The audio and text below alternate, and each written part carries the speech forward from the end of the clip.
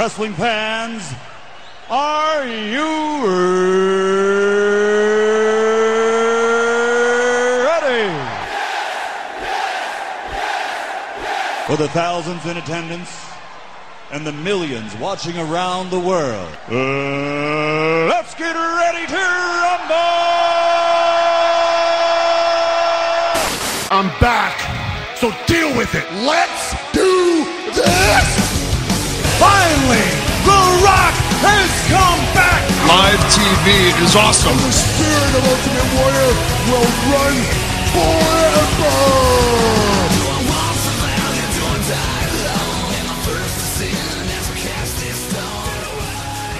Happy May 19th, folks. Graham G.S. Matthews here. Unless your name is Kane, of course, the day of May 19th probably means nothing to you, but it is still a significant day in wrestling history. For what reason, I have no idea. I'm actually looking at my Today in History and WWE calendar, and it says, and I quote, from 1996, on this very day, May 19th, other than Kane burning his house down or whatever the hell happened 9 years ago, the Clique takes its curtain call at Madison Square Garden in New York City moments after the main event concludes. Diesel and Razor Ramon, who are departing for WCW, bury their rivalry with Shawn Michaels and Triple H in controversial fashion when all four superstars embrace in the ring. So May 19th is a pretty historic day in WWE history after all, so just figured I would throw that out there. But this is WrestleRant Radio for May 19th, 2015. Sat down with my buddy John over the last 24 hours. I went over to his house just yesterday, hung out with him today. We recorded WrestleRant Radio together, a lot of cool stuff. We did some Beast booking and SmackDown vs. Raw 2007 General Manager mode for the PlayStation 2. We filmed together hashtag AskGSM from Monday night. That is already up on the YouTube channel from Monday, from right after Raw. We filmed it before Raw, like literally. As it became 8 o'clock, we stopped filming. We ran in to go watch Raw. As soon as it ended, we went to go right into some Beast booking in SVR 07. And then we filmed WrestleRant Radio, or recorded WrestleRant Radio earlier today, as you're about to hear. But a lot going on in the wrestling world right now. We had Payback on Sunday, which I thought was an excellent event, as you'll soon hear from both John and myself. Raw last night, which I thought was great. The debut of Kevin Owens, which we talk all about in the review, as you're about to hear, and NXT TakeOver Unstoppable tomorrow night on the WWE Network for free. It's not $9.99 this month. It's for free for the month of May, so you can check that out. But we give our full predictions of every match in the card. It's a lot of cool stuff. We also talk about Elimination Chamber. We talk about the E60 special on ESPN that aired a couple weeks ago. So a lot of cool stuff we talk about here on tonight's show. A lot of arranging topics from Payback to E60 to Elimination Chamber, from everything I basically just said. So you're going to be in for a great show. And my voice is still hoarse. It is hoarse in the recording. It's hoarse right now. We did a lot of marking out over the SVR 07 from Raw last night, from Payback. So a lot of excitement in the wrestling world. I'm sure it's going to continue tomorrow going into NXT TakeOver. So I'm sure my voice will still be hoarse going into that show tomorrow night. So I apologize if the audio is not up to par. But nevertheless, though, enjoy my conversation with the one and only John Nat at _ John's Jargon on the Twitter.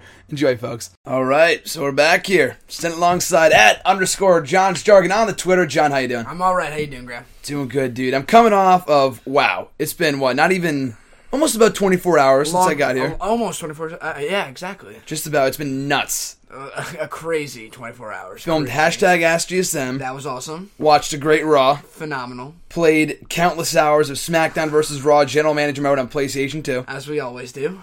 Just amazing. It's an amazing time, dude. Oh, it doesn't get better than that, especially when we have great beast booking sessions, as you like to say. And I'd say there was nothing short of beastly. These bookings were not. They were great. Hashtag awesome. The bookings are here on WrestleRant Radio here today. A last minute thing I didn't think I was going to see up until a couple days ago. Yeah. So great to have you on the show as always. Like the Brock Lesnar, as you usually say. Definitely. Special appearance, John is here on the show. Let's do this. I love that. But yeah, we had Raw last night. Payback on Sunday. What did you think of that show? Payback? I mean, no, like you and I talked about this. Honestly, one of the better pay-per-views of 2015. And I think that we've had a lot of great pay-per-views. It's been a great freaking year. I mean, a lot of people weren't happy with Royal Rumble. I especially wasn't when it happened. But in retrospect, you can't say it was a bad pay-per-view. I mean, it was pretty good. The booking was a little odd, but considering where we are now, you can't say it was bad. All right, then you have Fastlane. I thought the main event of Fastlane was phenomenal. Everything else was a little forgettable. Randy Orton returned, but other than that, not a phenomenal pay-per-view, but solid. I'd say it was solid. WrestleMania, in my opinion, greatest WrestleMania of all time. Others will argue that. Close to it, I'd say. Extreme Rules, definitely solid. And Payback, I'd say an above solid show. So above average, absolutely. Above average. So I'd say we've had nothing but either solid or phenomenal shows. Yeah. And I know it's still pretty early in 2015, but I mean, going back to 2014, can you say that the first, 5 pay-per-views were solid? Some of them weren't that great. No. Elimination Chamber was never like must-see TV. No, the road to WrestleMania was very shaky last year. This year too, but the payoff was WrestleMania 30. You can compare. I mean, we won't spend a bunch of time on this, but you could say which was better, WrestleMania 30, WrestleMania 31. We weren't at either of them, so it's hard to say. But I think watching off of the WWE Network from our dormitories, from our houses, I thought it was awesome. I thought this year was near perfect, like you said. So far, I'd say it's been near perfect. And after watching last night's Monday Night Raw with you, I'd say that they're doing well. They're booking consistently, and that's what I like to see. I like to see consistently solid booking, and it's onward and upward from here. Well, like you said before, or like I usually say, it's all about the aftermath. And I think this WrestleMania has had the aftermath. You can't blame Daniel Bryan's injury on WWE. No. It wasn't their fault. I mean, they shouldn't have brought him back as soon as they did. That's another rant for another day. But maybe we'll talk about Daniel Bryan being your favorite wrestler in WWE today, correct? He is, definitely, 100%. So, that being said, that wasn't their fault, that his reign as Intercontinental Champion did not go the way they hoped. But we are crowning a new Intercontinental Champion in less than 2 weeks at Elimination Chamber. I'll get your thoughts on that in a bit. I was telling you last night, I could list off 10 things I'm excited about right now in WWE. Go for it. Seth Rollins is WWE World Heavyweight Champion. That's 1. The crowning of a new Intercontinental Champion. 2. The Dean Ambrose push into the main event scene. Trace. Paige coming back last night. Quattro. The return of what I was thinking. I can't name every single one. All right, but that 4 is a lot. 4 is a lot. I mean, normally you got 1 or 2 things you're excited about. I can't believe I forgot this. The U.S. Open. Oof, the debut of Kevin Owens last night. Awesome stuff. Oh, that was amazing. Absolutely. We'll dissect that in a minute, but I thought that was phenomenal. And I really, when we do dissect it, I'd like to take the Vince Russo approach when we do it and just say, well, for the casual fan, was that as much of a mark-out moment as it was for all of us, marks?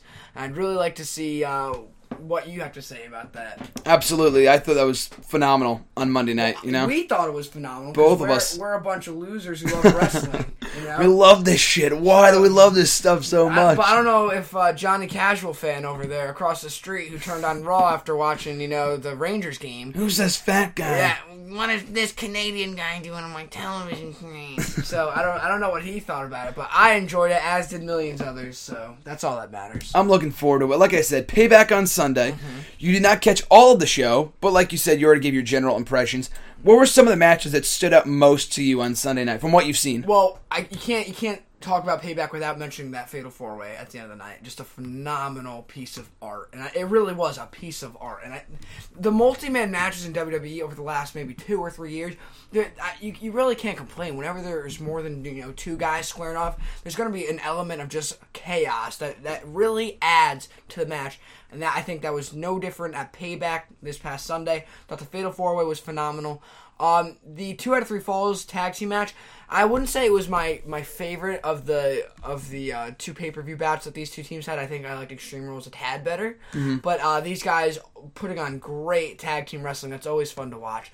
The only bouts that I did not see at Payback, as I was not able to, and I still haven't been able to catch up, was the John Cena Rusev I Quit match. For the United States Championship. I didn't get to view that. I think I was caught up on everything else, if I'm not mistaken. You might have to remind me. Last night when we were filming Ask GSM, we caught glimpses of it. We had Ryback and Wyatt on in the background, so I didn't get to miss much. I didn't get to observe every little intricacy of the match, but I get the general impression. It was a good pay-per-view. I could tell that from just not even watching fully with my full attention. It was a good pay-per-view. It was a very good pay-per-view. All the right people went over for the most part too. A logical booking. A lot of enjoyable action as well. A lot of good action from start to finish. Like you said, you didn't see Cena Rusev. I thought that was the best encounter they've had to date. Really? Not saying much. Their past matches were not amazing, but I enjoyed all of them. I thought they were all very good. Last night, or Sunday nights, was the best. But start to finish, I feel like this show kind of set in stone, or kind of took us to the next level in WWE, as well as Monday Night Raw on Monday, of course. Last night kind of took us to what's next. Elimination Chamber in 2 weeks, Money in the Bank 2 weeks after that, and then in only 96 days, I want to say, we're going to Summerfest, I'm sorry. Summerfest. Sorry, Jeremy Piven.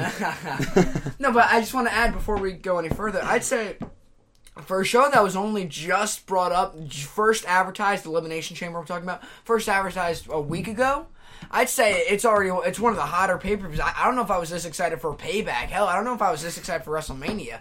But Elimination... that is valid, actually. I mean, there were a lot of expectations going into WrestleMania. Not all of them were great. Not all of them were high. But I gotta say, I have high expectations for Elimination Chamber. I really do. Kevin Owens, John Cena is going to be phenomenal. They've done a great job of, they can take my money right now. And we're still 2 weeks away. So I'm very excited for what's going to happen at Elimination Chamber. Dean Ambrose versus Seth Rollins. Who saw that coming? Who saw that coming? For the WWE World Heavyweight Championship. I, along with you, thought Kane was the man.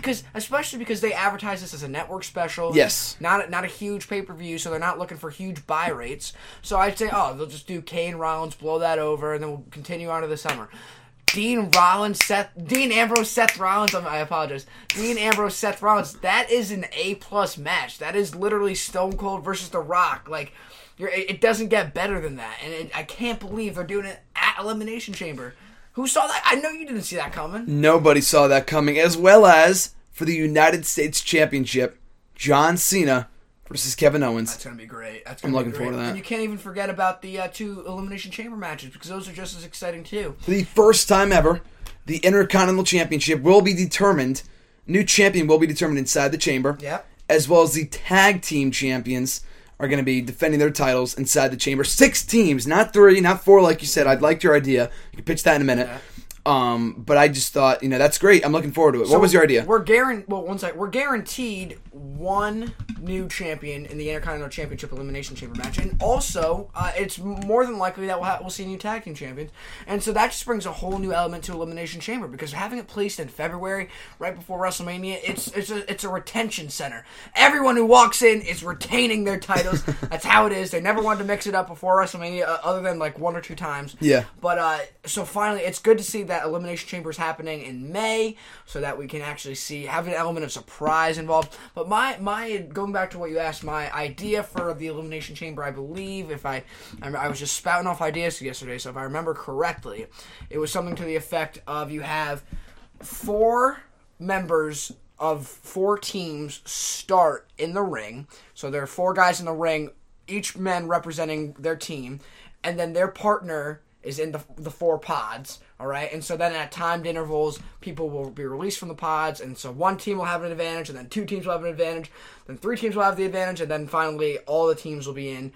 And I guess you have to eliminate both members and get them out of there, and the last person or the last team standing wins for their team. That was my idea, because I brought this up to you before Raw, so we had no idea what the composition of this match is going to be, what the structure, the inner workings of the match is going to be. Now we know there are going to be 6 teams. They haven't really gone into depth about how it's going to be played out, because we've never seen this before. This is a new idea, a new concept, so I don't know how exactly it's going to work out, but I'm very, very excited, especially for the great athletes we have going into the match. So speaking of such, on that same subject, the 6 teams confirmed for the match, I believe, off the top of my head, I might have to go back and check it out, include the New Day, Cesaro and Tyson Kidd, the Primetime Players, Los Matadores, the Ascension, and Lucha Dragons are the 6 teams. So you mentioned the 2 out of 3 count falls match from Sunday night, which I also thought was excellent, equally excellent. What are your thoughts in the tag team division right now? We got 6 teams in that chamber. And then you have the reuniting of the Wyatt family, Harper and Rowan getting back together. What are your thoughts on that? Well, one thing people are prone to do, I've noticed, is that when the tag team division is hot, it's hot and everyone knows it. But then once it dips down for maybe a month or 2, everyone says, oh, this is the worst the tag team division's ever been, blah, blah, blah, and they just get so down and upset. I mean, this isn't the first time the tag team division has been this hot. I mean, over the period of the last maybe 2 or 3 years, going back to, I remember specifically when we had guys like the Real Americans, among other teams, I thought that was the hottest time. And then after that was great when Cody Rhodes and Goldust were champions. and they had the Shield and a cast of other great wrestlers. But then, of course, we did a little dip, and it was just the Usos for a long time. But then we're on the rise again. We're trending up. I think the tag team division is hot, and it will do what it does as always. It'll be hot, and then it'll get cold. It'll be hot, and it'll get cold, because that's just how the business is.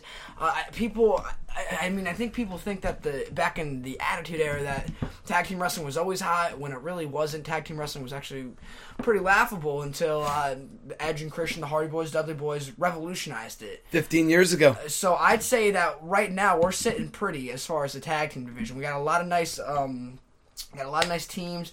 I might appreciate a little more realism, but that everyone always wants a little more realism.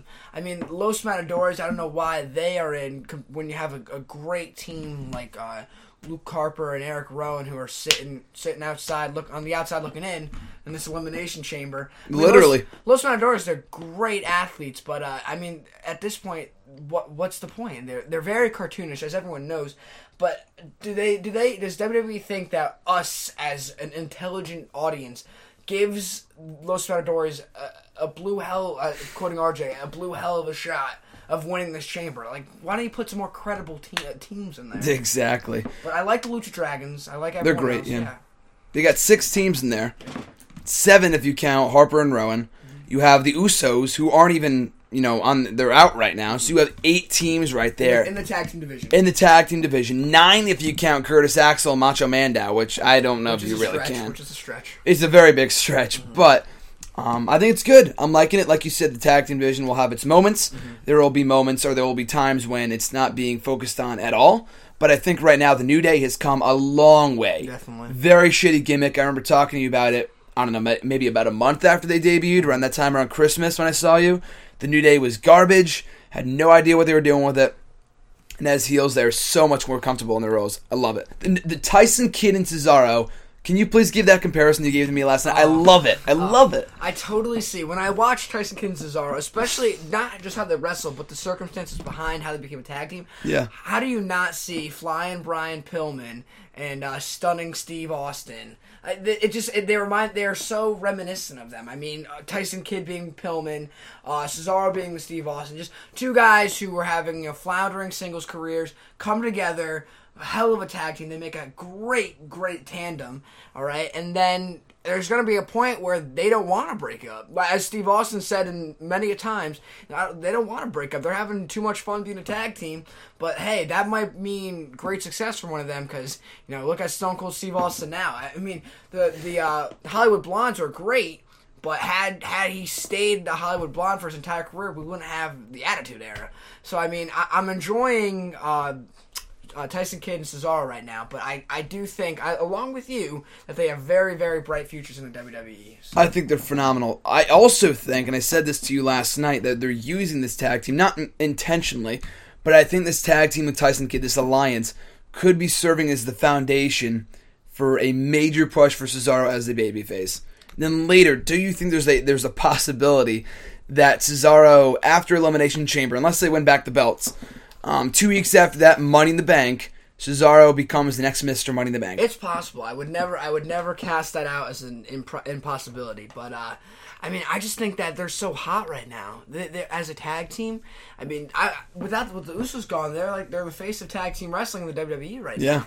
And I mean, maybe a couple months down the line you do that, but.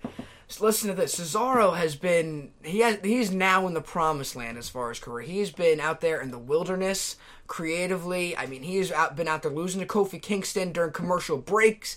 We were there for that one. He's been way out there in the wilderness with no direction, just walking in circles. So I think right now he has not more than some direction. He has a direction. They know what they're doing with him. He's over as a babyface. So I don't know if they want to get that away from him right now, because it's just started that they became a hot babyface tag team. So I think if at all, he's going to cling to that for a little bit longer before he goes out back into the unknown, back into the scary world of singles wrestling. So I'd say before we get a babyface single competitor, Cesaro, you got to squeeze everything you can out of Tyson Kidd and him as a tag team. That's why his tag team with Jack Swagger works so well. Yeah. Remember that, in late 2013, and then from there he was bound to become a breakout babyface, and they screwed it up. Dropped the ball. The Paul Heyman thing, which had a lot of promise, had a lot of potential, And they failed to follow up on it. They had him lose to Kofi Kingston in the commercial break in that Raw that we were at. Yes, so sir. a turning point show for for a number of reasons. But yeah, I'm looking forward to that. Hopefully he can break out at some point. He just has star written all over him. And Tyson Kidd, not to say that he doesn't, I think he can be a great United States champion. Great Intercontinental champion. Especially Intercontinental Hell, champion. if I have aspirations of Neville one day becoming WWE champion, I can't rule out Tyson Kidd. I mean, he's a phenomenal worker. He can talk. He's got the charisma. He's a hashtag workhorse. He's got the look. He's a workhorse. So, I mean, I can't rule anyone out at this juncture. So on that note, I kind of want to transition into this. Kind of a side note from Raw and Payback and TakeOver, which we'll talk about. But the E60 special on NXT Behind the Curtain, you watched it. Yes, I did. Thought it was phenomenal as much as I did, right? Of course. Thought it was excellent. I talked all about it on YouTube a couple days ago, so I won't go full in depth. But I liked your idea. The repackaging of Adam Rose. And you mentioned this.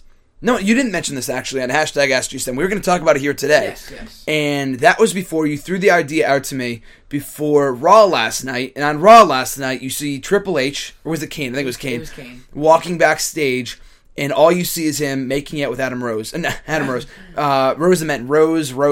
Rosa Mendez backstage. And that's it. That's the best thing they have for this guy. It's terrible. To follow up on the awesome mainstream attention that the special got on ESPN, which was heavily touted as a great special, that it was. And he was the star, not Adam Rose, not Leo Kruger, Ray LaPon. I mean, imagine being a casual viewer and saying, "All right, I like this Ray LaPon guy a lot. I'm gonna go tune into Monday Night Raw."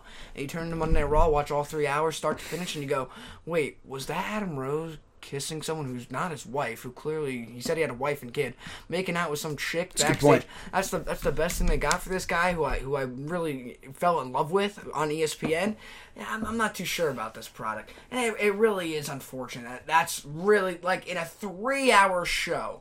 The best thing they could do was a 2-second Kane looking at him, making out with Rosa Mendez, and then continue to walk. I mean, it's unfortunate. It really is. And the guy is very talented. He's a talented worker. I'm not going to say he's the next world champion, but the guy is very good. Yeah. So on that note, it's one thing to say the way they're using him sucks. It's one thing to point that out and to criticize it.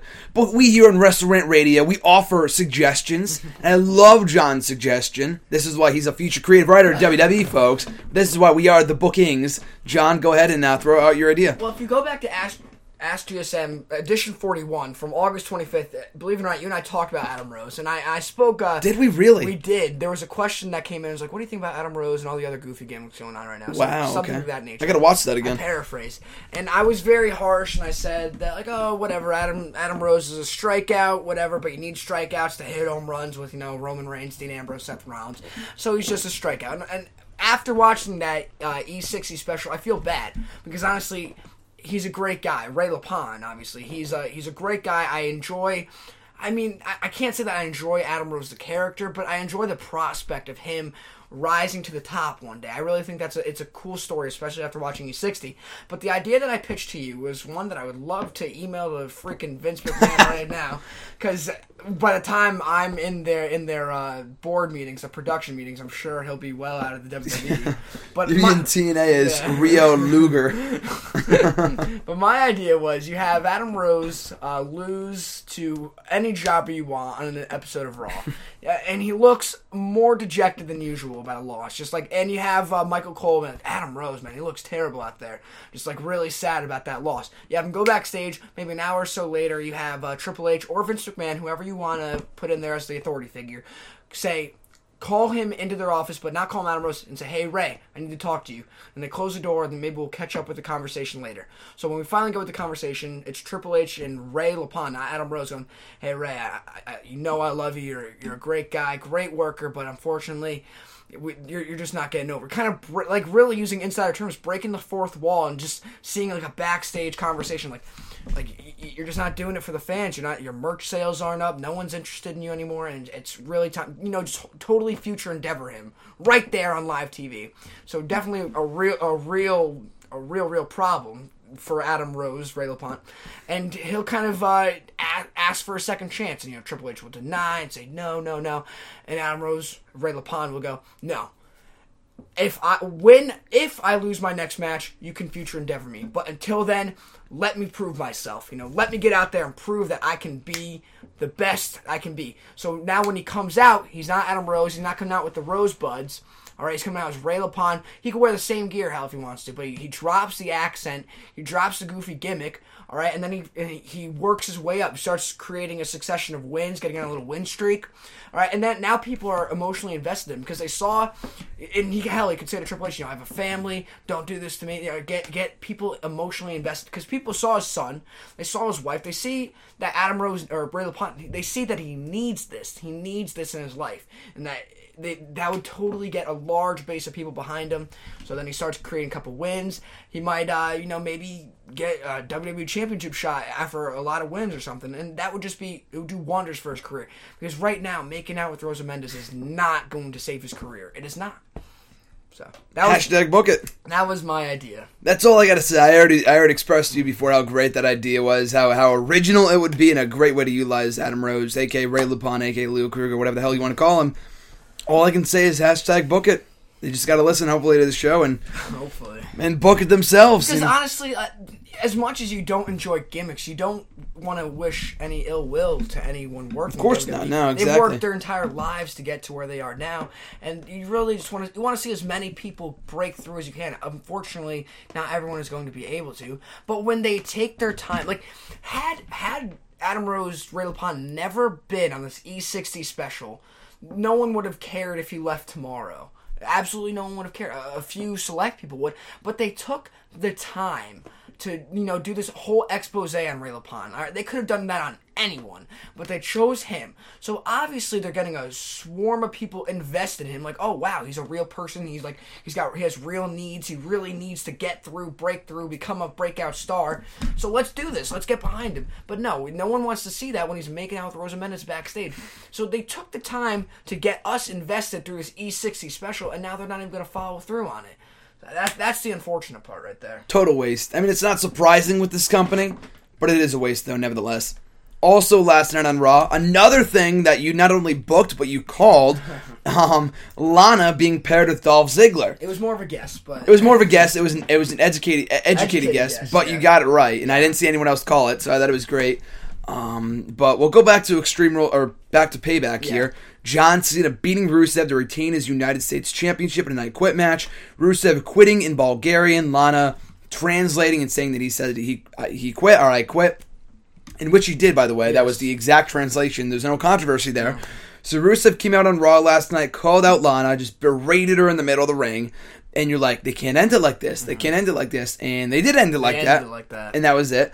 So later on in the night, Dolph Ziggler comes on out and it beats Stardust in a one-on-one match pretty quickly. Mm-hmm. Pretty much not a burial, but Stardust. A burial. A burial, pretty much. Stardust pretty much buried by this point.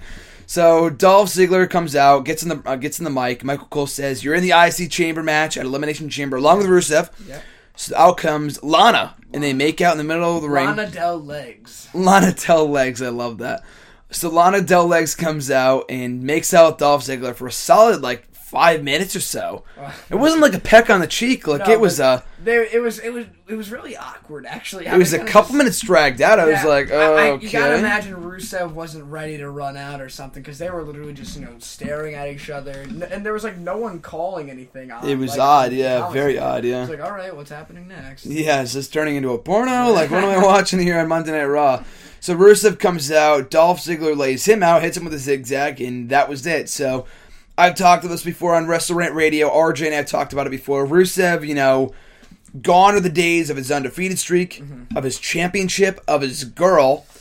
I'm not going to say, do you think this is a swerve? Because if they're going to do the swerve, you should have done it at Payback with Johnson. There's no way this is a swerve. Slight chance, highly doubt it, though. What are your thoughts on the recent booking of Rusev and how they've ruined him, for lack of a better term? Well, I went into this partially on Ask GSM, but it's terrible. I mean, it's just, I don't want to blame Cena for it because, of course, once Cena gets his hands on something, it's dead. But you can't say that now because of his whole string of U.S. Opens where he's really given back to a lot of young guys. So I don't want to say it was all entirely Cena's fault, but just having Rusev leave 3 pay-per-views in a row without a win what did they expect? What could anyone expect? Rusev loses controversially if you count him bumping into Lana on the apron at WrestleMania. All right, no problem. Then you do a Bulgarian chain match, was it? Yeah, the Russian chain match. The Russian chain match, and then he loses there too. All right, now everyone thinks, okay, no way Rusev can go 0-3 against John Cena. Well, if you even count their Fastlane match, 1-3. Yeah, that's an afterthought by this point. There's no way he can go 0-3 against John Cena. He's gonna make John Cena say I quit, which would be a whole new character development for John Cena to explore, which is initially why I thought Rusev was going to win.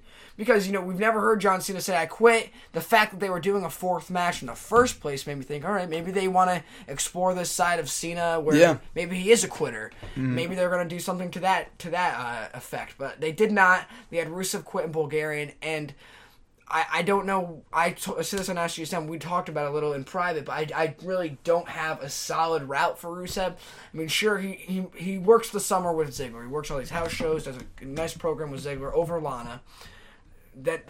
Of course you could say this about anyone, but then what? Is there a championship in his future? Is there I don't even know. Could he be the next King of the Ring, Royal Rumble winner? Is he main eventing WrestleMania? When you think about it, what's next for anyone? But Rusev is just especially disheartening because he was just this monster here that there was so much potential for him to work with all these baby faces, and once Cena gets in the ring, all his heat's gone. He got some heat back last night, but then Ziggler laid him out, and just like, all right, well, Rusev isn't a threat anymore. Exactly. Dolph Ziggler, the guy who gets beat by everyone, just laid this monster out and took his girl. It might take the championship away from an Elimination Chamber. What I was going to ask you next, do you think they can rebuild Rusev with a win at Chamber, with a win in the Intercontinental Championship Chamber match? Well, like you said at the start of the show, it's all about the aftermath, all right? So if he wins the IC Championship, but then it's continued made to look like a coward on... Well, not even like a heelishly coward, but just like a terrible, like not well... not a good wrestler. Just bad kind of character. I hear you. And that's not going to work out. So, like you said, it's all about the aftermath, what they do with Rusev. As far as if you were to be given the Intercontinental Championship, that'd be great. Especially because I thought that Dean Ambrose was going to be the next Intercontinental Champion. Now that he's in the world title picture, I'm sure I wouldn't mind if they gave it to Rusev. That would be, hell, that could be pretty cool. Better than nothing. Yeah, sure. I'm looking forward to it. It should be pretty stellar. Better than vacant holding the... Better than vacant holding the Intercontinental Championship for the millionth time, it feels like. But, yeah, that should be a stellar match with all the talent that was announced. I believe we have Rusev, Ziggler, Sheamus Ryback, yep. Our frickin' Truth. For some reason, and King Barrett. Yes, sir. So you got a couple good guys in there. I'm looking forward to it. You mentioned John Cena. The United States Championship. I've been waiting to talk about this. I know you've been waiting to talk about this. Kevin Owens, the NXT champion, answering the Open Challenge last night. And I mentioned this before. The U.S. Open, same for you, I'm sure, has been my favorite part of the show. It really is. Since the night after WrestleMania. It's been great. It's been outstanding. It adds an element to surprise. And hell, it's just like... We've all known that Cena can work that well, but I feel like in his previous runs, I feel like I've never seen him, this capable or this well versed in the ring. But his matches have been phenomenal each and every week. And I've known he's putting on pay-per-view caliber matches every Monday night. And that's why it's so fun to tune into. I'm looking forward to it. I think these matches every single week have you looking forward to Raw, regardless of what's in store, what's being advertised. You get a great match. Yep. Cena putting over somebody new. Yep. Now I think more so than anything else, it's not only the matches that are great, it's the idea that John Cena is doing something new. Yeah. You know what I mean? I think the US Open is great, but I think it's more so the idea that we've never seen this from Cena before. He's in the main event every year, every month for 10 years, and finally they got something going for him where people can be excited for what he's going to do. Exactly. He's got Sami Zayn, Neville, Barrett, Dean Ambrose, all these great opponents, all these great matches. I think it's awesome. Yeah. Last night, our third consecutive week, where a former or current NXT champion answered the U.S. Open, Kevin Owens. What were your thoughts? What was going through your mind when you were down? Well, when I heard that entrance music, I was just thinking, there's no way. He has a special on Wednesday. He can't be out here. And then, as he came out, I was like, all right, well, this should be a good match. This is a match I'd really like to see at a WrestleMania one day, but let's do it. Next year. And then as they started to talk and get into the whole promotional interview, I thought, well, I'm glad that they're holding off on this. And I will say, as epic as the moment was, I'm going to be a little bit of a party pooper here. Go ahead. I thought that Owens left a huge impact. And it's not that he seemed nervous to me. He seemed like he was holding back. I don't know if that is what you picked up on, but I totally thought that he's so capable of being this great heel, but I feel like maybe he was, trying to respect John Cena a little bit, but I feel like he was just not being this totally monster heel that I knew he could be. Don't get me wrong, the powerbomb was amazing, dropping the U.S. title and then stepping on it was amazing. I'm talking about more on the microphone, the things he was saying. He didn't blow me away with what he was saying on the microphone. It wasn't timid. It didn't come across as timid. It just seemed like he was holding back from what he's truly capable of doing on the microphone. But I'm so excited for their match in Elimination Chamber, and I want you to comment on this. There's a possibility Cena could come to NXT Unstoppable and maybe cost Kevin Owens his NXT Championship. That's tomorrow, and you mentioned the promo itself, which I thought was great. The we will have a match someday, but it's going to be on my terms. 2 weeks at Elimination Chamber, apparently. I don't know if I got that feeling. I mean, now that you mentioned, I kind of do, or I kind of did. But that said, though, I feel like that was done purposely. Okay. Because you can get a lot of money feuds, a lot of money matches, a lot of money promos out of those two guys in the ring. Crap on John Cena all you want. Not you, but I mean, rhetorically speaking, yeah, exactly. Everybody. The guy, when he's in there, and you mentioned this yourself, you forgot to mention this before, but you told me this yesterday. The promos that he's been cutting recently are some of the best promos I've heard him cut in a long time. It's amazing to me how, he comes out to these whole John Cena sucks choruses, which are done just to be cool, by the way. No one actually thinks yeah, if we went to a show, I would do it too. I would do, exactly. It's hilarious, yeah. But he comes out to all these chants, even a couple boos sometimes. But by the end of his promo, when he yells, "You want some? Come get some," everyone in the house is cheering because they're so, not only they're excited for the U.S. Open, but it's just he speaks with such conviction on the microphone. It's hard to hate what he's saying, like especially now that he has this whole United States of America, this title is about opportunity kind of thing. I mean, how could you be mad about that? Him, winning the WWE Championship every month, you could be mad about that, but it's really hard to. He's out there giving these young bucks a shot, putting on great matches, and he starts with great promos. So honestly, this might be a bold statement. It might not be a bold statement. I kind of agree with this, by the way. This has been the best his character's been in a long, long, long time. The most invested I've been in John Cena Definitely. Since I started watching 7 years ago. Probably for you as well, right? I'm trying to think of another. Other than the Edge Cena feud. The Edge Cena feud. I was really hoping Cena would come out on top back then, but what the fuck is wrong with you, John? Damn it! But no, for me, the whole Cena sucks garbage happened when he beat my idol at WrestleMania 23. Shawn Michaels. After that, I wasn't a fan really anymore. But this has been really reinvigorating for his career, revitalizing his career.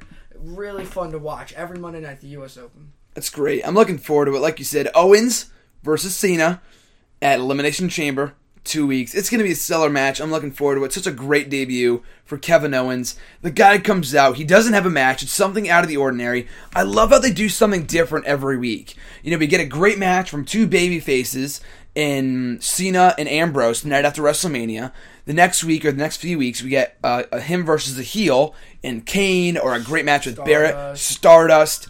We get great matches like that. And then we have him and Rusev, which is done in a way where Cena lost by disqualification, but Neville was protected in defeat, or in victory, I guess, whatever. He did not win the championship, but he was protected. Cena was protected. The introduction of Sami Zayn with the promo and Heath Slater coming out. I love it. Just the way they've been booking this has been so different. It's not just Cena buries people. I hate that bullshit that he's burying people with this U.S. Open. He is putting people over, and last night was the epitome of that. If I can quote Bully Ray, who probably quotes others when I say this, you don't. And he quoted you, by the way. He did quote Cheap me plug. on Twitter. _ John Zargan on Twitter. You don't have to go over to get over. I love that, by the way. And Great. these Good line. guys, Neville, Zayn, especially Owens now, getting over. Hell, Owens got over last night. He didn't even wrestle. All right, I mean, you don't have to get over to go, or you don't have to go over to get over. And Cena is putting people over, giving them a name, giving them credibility to the WWE universe. Sometimes he's not even wrestling, but it's amazing to see these great matches he's doing. It's phenomenal. And I'm looking forward to that matchup. Like I said, Cena Owens, first time ever at the Elimination Chamber. Who would have thunk it? Nobody. I mean, I always thought at least Owens, who only debuted December 11th of 2014, I thought he'd be in NXT for a while. I mean, he's great down there. I mean, he could have been called up ASAP. Oh, yeah. But because there's like more opponents for him to face, people are usually in NXT for a while before they get called up. But it's looking like this is it. I was going to ask you, do you feel like he is now main roster bound? After Chamber. I mean, it's tough to say, yeah, I just, one, face John Cena at a pay-per-view. Two, for a championship. For a championship. Two, potentially beat John Cena for a championship at a pay-per-view. And then go back to NXT and face, Baron Corbin. So I mean, I'd have to say, regardless of the outcome at Elimination Chamber, I think Owens is here to stay. I really do. And I really, really hope so. Oh. The opponents that he can have on the main roster are endless. Screw John Cena WrestleMania. Kevin Owens, Brock Lesnar, WrestleMania 32. I'm ready for it. Hashtag book it. That would be a physical contest. Oof. Triple threat with Samoa Joe, baby. Oh, stop it. Oh, Samoa Joe's coming in. Husky Joe's coming into WWE on the main roster. They'll give him a Mighty Mouse gimmick. Trust me. They will. Yeah, what they were going to reserve for Neville is going to be given to Joe instead. Also on Raw last night, a lot to talk about, a lot happening. To close the show with Dean Ambrose and Seth Rollins, I'm liking what they're doing there. Like you said, no Kane. I have no idea what they're doing with that. It's been a while. It's really weird. But I think what they've been doing so far with Rollins and Ambrose has been great. So what are your expectations for the title match come Chamber in a couple weeks? Well, this is a match that I really was hoping that, I mean, not hoping, but just expecting to be saved. They had a great series of matches last summer, all right? SummerSlam probably being their best encounter. Which I was here for, by the way. There you go. Sitting in these very seats as we're recording this right now. SummerSlam, they had a great lumberjack match. They had a great program. They had a great segment at Battleground where Ambrose was chasing Seth Rollins into the trunk of a car, came out of the trunk of a car and chased Seth Rollins out of the arena. Then at Hell in a Cell, they had they closed the show at Hell in a Cell. So a great string of matches in 2014. I was expecting, well, the next time we see these guys go, it's going to be WrestleMania, SummerSlam. These guys are the future. Next Stone Cold, next Rock. Don't let them meet up. So last night I had a bunch of emotions, a bunch of thoughts, especially as we learned that, hell, Ambrose is facing Rollins in the main event of Elimination Chamber. Bunch of emotions, bunch of thoughts, but at the end of the day, I'm just excited. I really am. These guys have the best chemistry, I'd say, on the roster. Bold statement.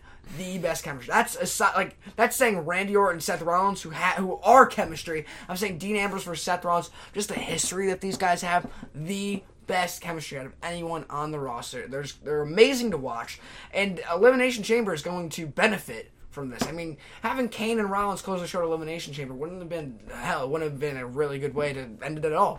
But Ambrose and Rollins, they're going to freaking close the show. That's amazing. We've been saying this since the night after WrestleMania. Hashtag the future is now. Yes, sir. Here in WWE. That's what I love about this. But it's funny that you mentioned that too. I'm in the midst of an article. I was in the middle of writing it before I went over to your house yesterday, before I came on over here. Probably going to finish it later, put it up on Bleach Report tomorrow.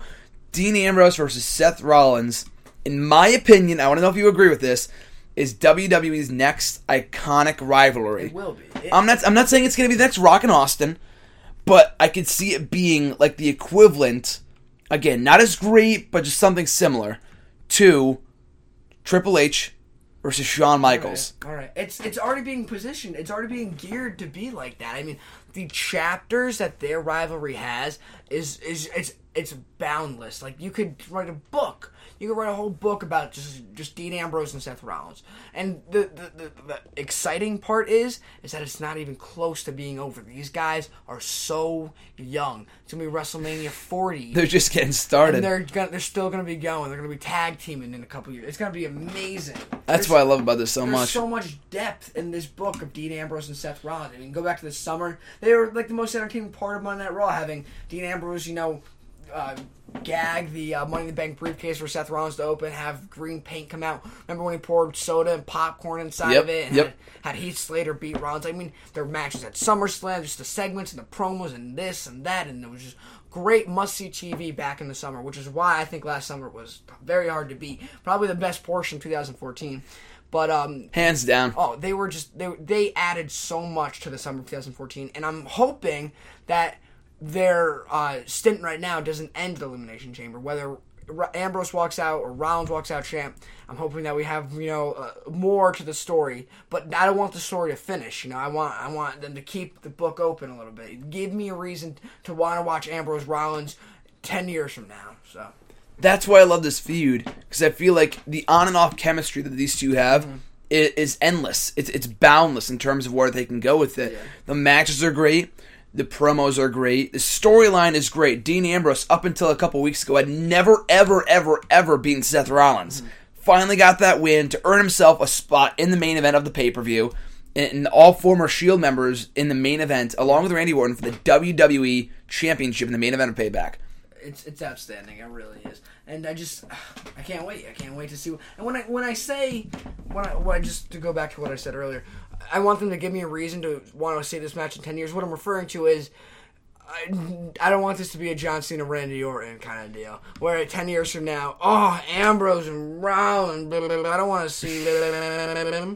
I want this match to be fresh for the next decade, the next 2 decades, till I'm dead. I want to see Dean Ambrose and Seth Rollins fighting with their walkers and fighting over the last something at the early bird special diner. Blah. TNA? Yes. Yes. So that being said, to me, I love that comparison. It's not Cena Orton, more it's the same match. It's they had good matches, but whenever I see that match, I'm like, oh, again. I'm really, really not excited. Like whenever they're in when they're in the same ring together, exactly, sharing the same breath. I'm like, oh, Cena and Orton again. To me, it's like Cena and Punk. You see Cena and Punk in the same car together. Cena and Punk. Yeah. It's going to be something special. Yeah, really. Those matches are good. The promos are good. So what do you think they did wrong with Orton? Other than having them wrestle at every single juncture they could, what do you think they did wrong with Orton and Cena? I think the problem with Orton and Cena was that their feud never evolved. The story was always the same. Orton was always... Every time they feuded, Orton was always, I'm a heel now. I'm going to punt your dad in the head. Yeah. That was a great feud. I think 2007, that was probably the best feud. And that's because they did fresh stuff like punting your dad in the head. Exactly. There was a story to it. They did the same thing in 2009, 2000. They did it a year ago in 2014. It was never much more than, I'm a good guy, you're a dick, let's wrestle. Chase my championship. Let's wrestle. They had 4 pay-per-view matches in 2009. It was basically just hot potato with the title, no story behind it. When they unified the WWE World Heavyweight Championships, there's no story. It's just Cena and Orton. And so far for Dean Ambrose and Seth Rollins, we've had, all right, you turned on me, I'm going to kick your ass. All right, you screwed me at Money in the Bank, now I'm going to make sure you never cash in. Yes. All right, now we're at you're WWE champion, I'm coming for your ass. So there's already so much depth and so much evolution. So many layers. Exactly. Evolution is a mystery. I love it. It's perfect. Seth Rollins to me is like the current Randy Orton. He's like a mixture. He's like a hybrid of Edge and Randy Orton to me. And Ambrose is like an Austin Pillman and Piper. That's a stretch, but I feel like it's an Austin Pillman and Piper. I love the talent right now. The future is now. Speaking of the future, NXT TakeOver Unstoppable anticipation is at an all-time high come this Wednesday. Very much looking forward to this special. We've got a lot of good matches on this card. Only from what you've seen, from what you think about each match. I mean, even if you have no idea what the background of each match was, just flip a coin and, pick a winner, Yeah. So kicking up the card here, our predictions for tomorrow's special, NXT Unstoppable, TakeOver Unstoppable, only on the WWE Network.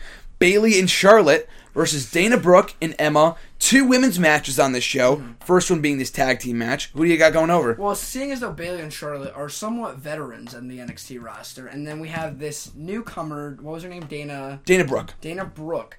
I would assume that they would be doing the job for this newcomer, maybe giving her, a little credibility as she debuts here in NXT. So I have Dana Brooke and Becky Lynch. Emma. Sorry. I apologize, Emma. Sorry, guys. There's a lot of women on the show, which is a good thing. It's hard to remember them all. Exactly. They're all great athletes. How can they're all great in their own right, so it's kind of hard. Like, one's not a Rosa Mendez and the other's a Paige, This NXT, they're all great. But I agree. I think Dana Brooke and Emma are at least Dana Brooke is the newcomer on the scene. Charlotte is ready. She's been ready. Actually talk about, briefly what you were saying yesterday about we need new talent. We need new women on the scene. We do. On the main roster. Yeah. And it's really getting tiresome. It's just, for the longest time, it was just the Bellas, AJ Lee, and Paige, flipping the championship back and forth. And now Nikki Bella's had it since Survivor Series. They've got Naomi, but what's next after that? And Paige is back, but how many times have we heard that song, Paige being Divas Champion? Now this would be her 4th Divas Championship win if she were to win it, correct? I believe her 3rd. Her 3rd? Regardless, that's still 3 more times. Where do you go after that? The average diva. And I think the thing that is especially wrong with the divas and how they're written, how the divas are written in storyline, is that in the divas division, the only gripe you can really have someone that is plausible in a wrestling environment is, oh, you're a champion, I'm a challenger, let's fight. Whereas the guys are like, oh, you betrayed me. Oh, you're my teacher, now I'm turning on you. Everything else, and this isn't the Divas' fault, it's how they're written. Everything else seems sophomoric and childish. Like, oh, you kissed my boyfriend, slap, let's go wrestle at WrestleMania. It's really unfortunate how they're written, and it's like, I can only be a champion, you can only be a challenger, let's wrestle. There's no storyline that makes me think like, oh my gosh, this means so much, let's go. Like, it's like, oh, a Divas Championship match. They're portrayed as crazy. Every single one of them. There was once a creative writer who worked there, I believe, I think his name was Kevin Eck. He said a couple weeks ago that Vince doesn't see the divas as, she's the face, she's a heel. They're just women. They just throw them out there. That's why Alicia Fox turns every other week. Natalia's every other week a babyface or a heel, Naomi and Paige and everybody else, Nikki Bella, they're always turning and no one, cares. And it sucks because I think there's a lot of talent in there. Every time we refer to women, I have to ask you if they're face or heel because honestly, not only are the Divas matches bathroom breaks, it's like, well, they're like you said, they're turning every other week.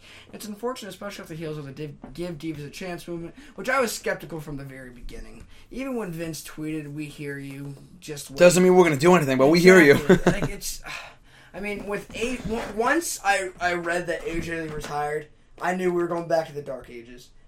Dark ages, yeah. And nothing will ever be as dark as 2012, and I bring this up, when divas were just not on WWE television. On a 3-hour show when Layla was champion, I remember that. They weren't even on the show. They were just written off. Nothing will ever be as dark as that. But that was bad. It's just, I feel like they don't care. They just don't care. And there's a fan base for it. You can go into any discipline, and most of the time, half of the fans are going to be men, and half of them are going to be the women. And there's no difference here in WWE. You have male fans, and you have women fans, and you have to cater them both. All right, women. Women aren't just prizes to be won. I feel like I'm preaching the choir here. It's not just prizes to be won. They're not just conquests for men. It's like there are girls watching WWE who love watching Roman Reigns and Randy Orton and Daniel Bryan and John. They love watching that action, but maybe they want a hero they can relate to or someone a role model they can aspire to be. And I don't want to aspire to be Nikki Bella or Paige. I'm a guy, and I know there are more guys out there probably than women who want to see the Divas division do well. And it's really, really, really unfortunate.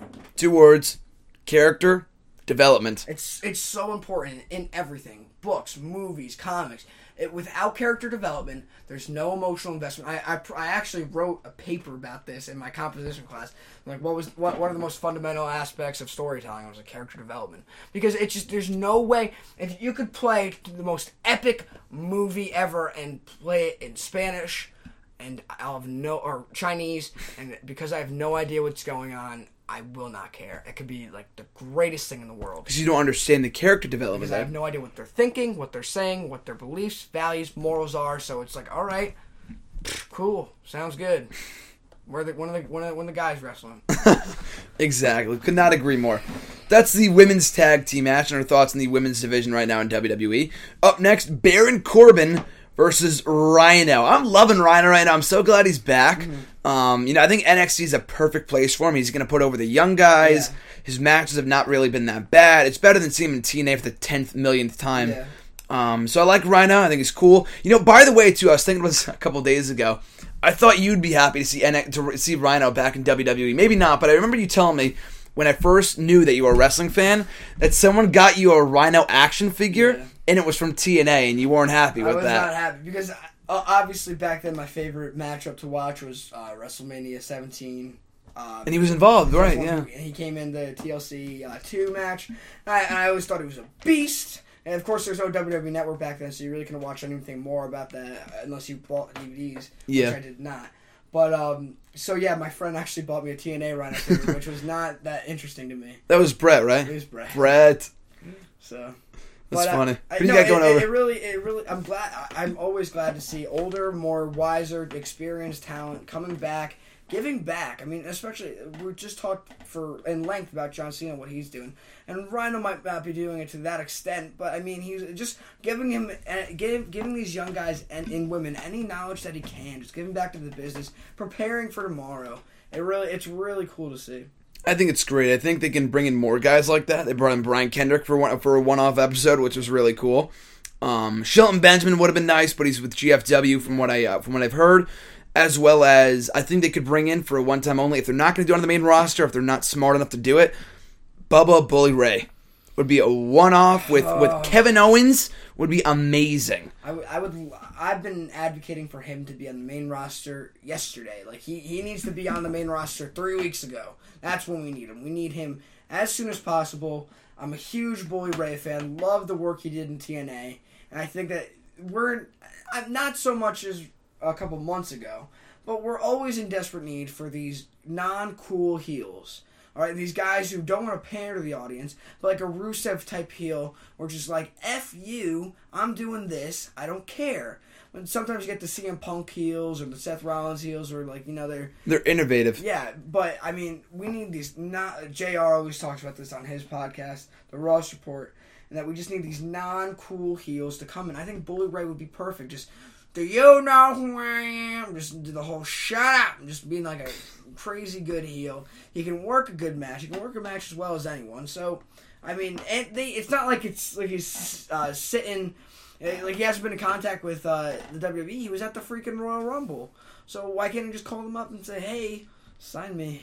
He was at he was on the TNA episode a couple weeks ago. I heard that was a one-off. It was a one-off, thankfully, yeah, but I really want to see Bubba Ray back in WWE. Cheap plug, an episode, or an edition, John's Jargon on NextEraWrestling.net wrote it right after the Royal Rumble in regards to why Bubba Ray should be brought back into WWE with the Bully Ray gimmick and if it would work. Bubba's bounce back. There you go. Wrote it back in January. You can check it on NextEraWrestling.net. Yes, sir. That is John's Jargon for you. So who do you got going off in this match? Going over Baron Corbin or Rhino? I think it would be Rhino's duty to let Baron Corbin go over on him. So I pick Baron Corbin. I'm sure the feud isn't over here, but Baron Corbin has to go over. I mean, if Rhino wins, the feud will continue, but I think it would be better served with more people watching this special more than any other episode. Yeah. Baron Corbin should go over.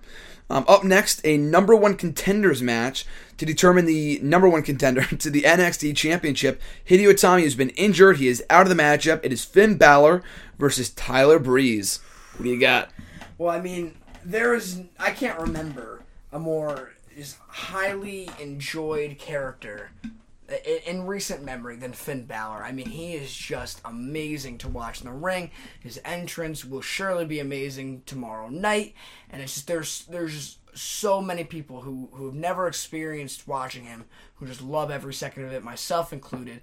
And as good, and I'm also a Breeze fan. I'm a Tyler Breeze fan. I think that he's been down in NXT maybe a little bit too long. But not that he's ready for the main roster, but I feel like they don't really have a direction for him down there. But honestly, you got to give the match to Finn Balor. He is literally the future. He is. Give him the WWE Championship right now. He is amazing to watch in the ring. STAR. The dude is a star.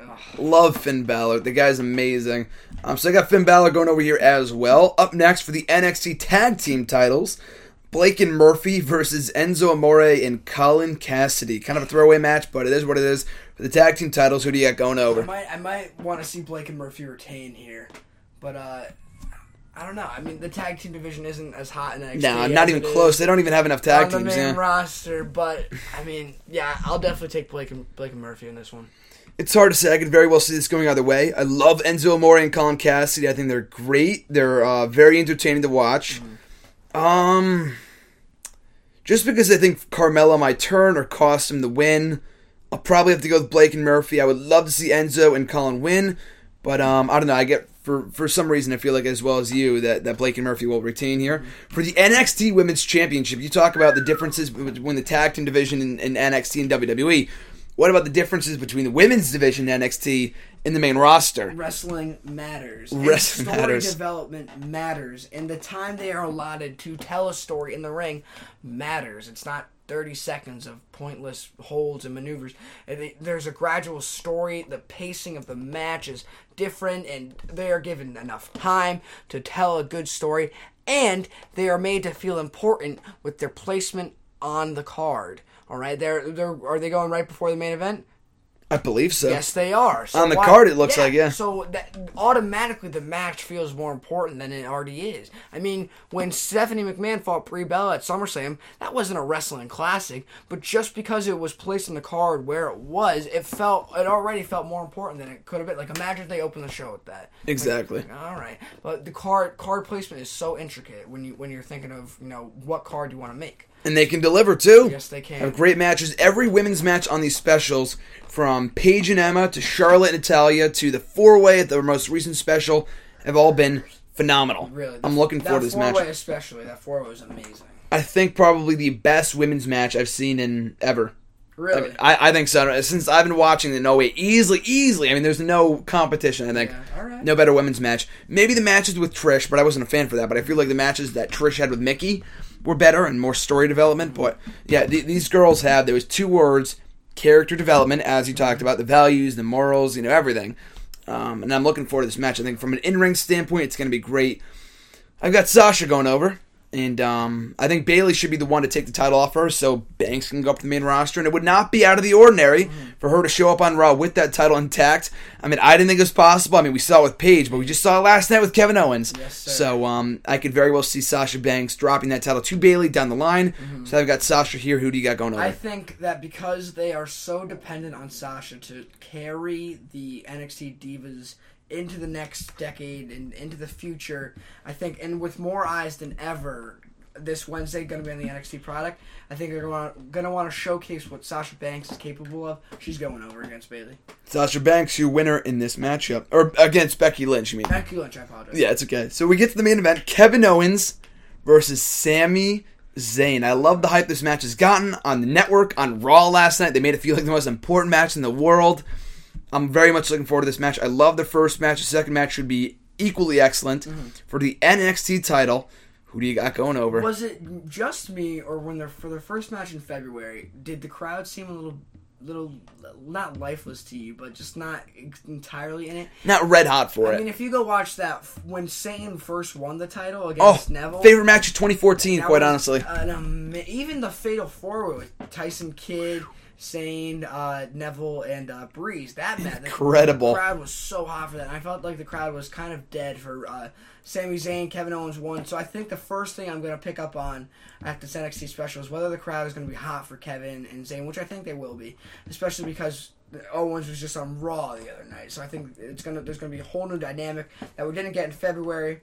And hell, the match in February might have even been a little bit rushed, because seeing as Owens, I mean, I like the story that they told, but I mean, they weren't all that well acclimated with Kevin Owens when he won the NXT Championship. But I think more so than back in February, this match is going to steal the show, just be an all outright classic 5-star affair. It's going to be fun. Well, that's what I was going to ask you. Oh, and I've got, honestly, I got Zayn. I got Zayn, new NXT champ. Do you feel like John Cena will play a factor in the finish? I do. I mean, Owens stepped on Cena's United States title after laying him out with the pump-up powerbomb. I got Cena.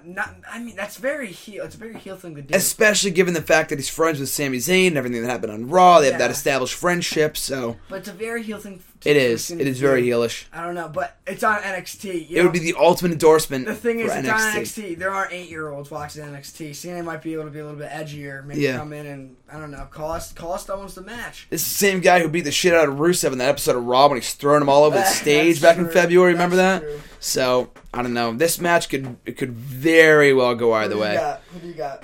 Well, first of all, I just want to say the crowd thing. I feel like you said, the story they told, I was not surprised that they weren't red hot for it. Mm-hmm. Hopefully they tell a different story this time. Owens does not dominate the entire time. It's more of a back and forth bout, very competitive. Zayn is injured, still partially. He will be in action. That's been confirmed, obviously. So no switcheroo, no angles, no bait and switch, I guess you can call it. So hopefully that match will live up to expectations. But going over Kevin Owens. Really? I don't know. It's weird because with Kevin Owens potentially coming up to the main roster, I don't know. Like you said, it's hard to believe that Owens would, win here and then lose against John Cena. He has to win the U.S. title, I feel like. Even if Cena cost him? And you couldn't... I could see that, but Sami Zayn, I feel like, is main roster bound too.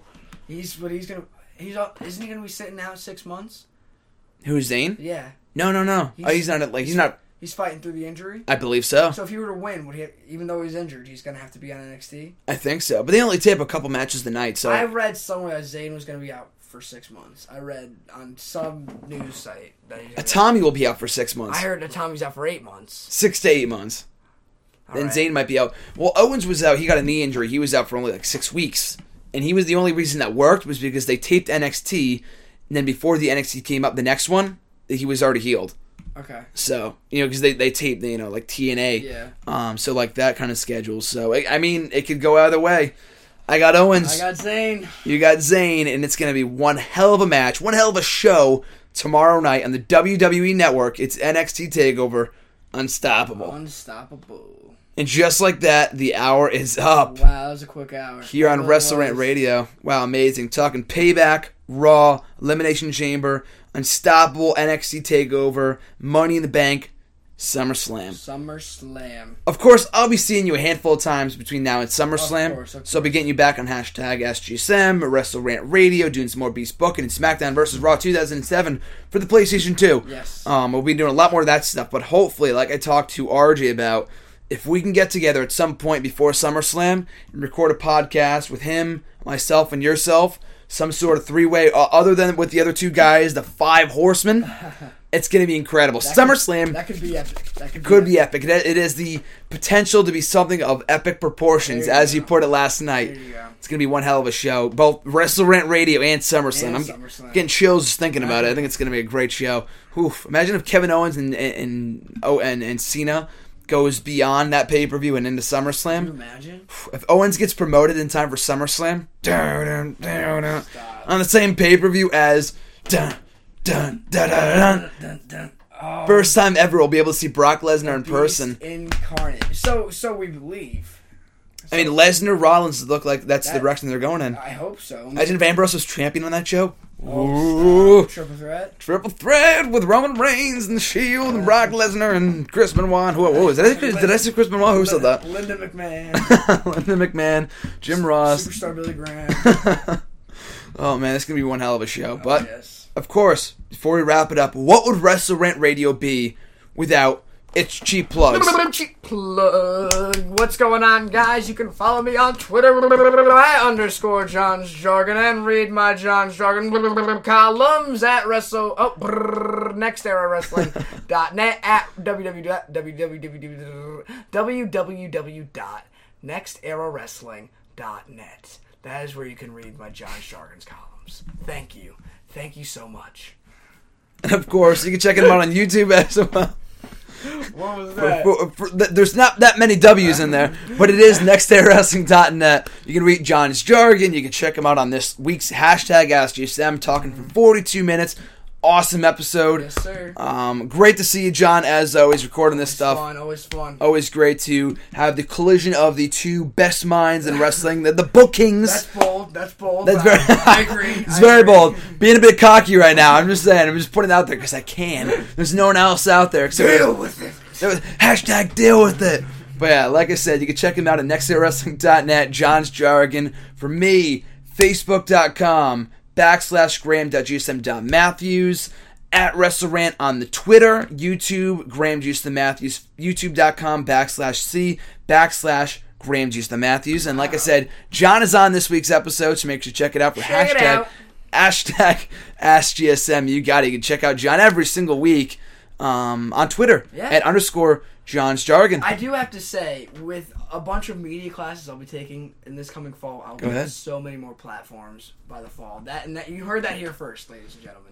I'll be on so much. Not that you guys even care about what I say. I don't even care about what I say. We all care what. This is the guy that got replied to by Jim Ross and Bully Ray this past week. And Aloe Black. And my dad. No, dang it. No, but I'm interested. I'm thinking about making, my own website, maybe. It's coming up down the pike. Maybe a little YouTube action. In time for SummerSlam. Stay in tune, boys and girls. Stay in tune.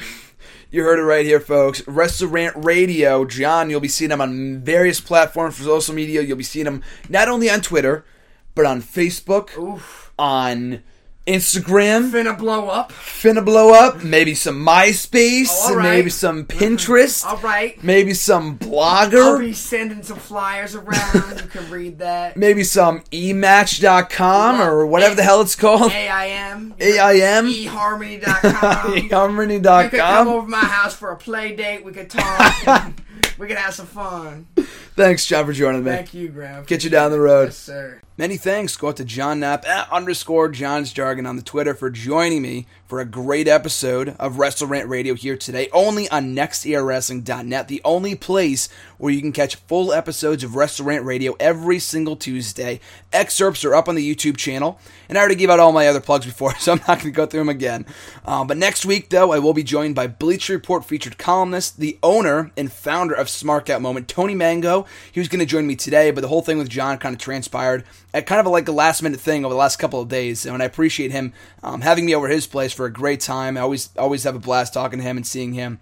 But yeah, Tony will be on next week's show. We're talking all about NXT TakeOver Unstoppable from tomorrow night. We're going to be reviewing that show and giving predictions for Elimination Chamber on May 31st, which is shaping up to be one hell of a show with 2 chamber matches for the WWE Tag Team titles and the Intercontinental Championship. Kevin Owens versus John Cena. And in the main event for the WWE World Heavyweight Championship, Seth Rollins versus Dean Ambrose. So a lot of predictions for that show. NXT TakeOver Unstoppable talk.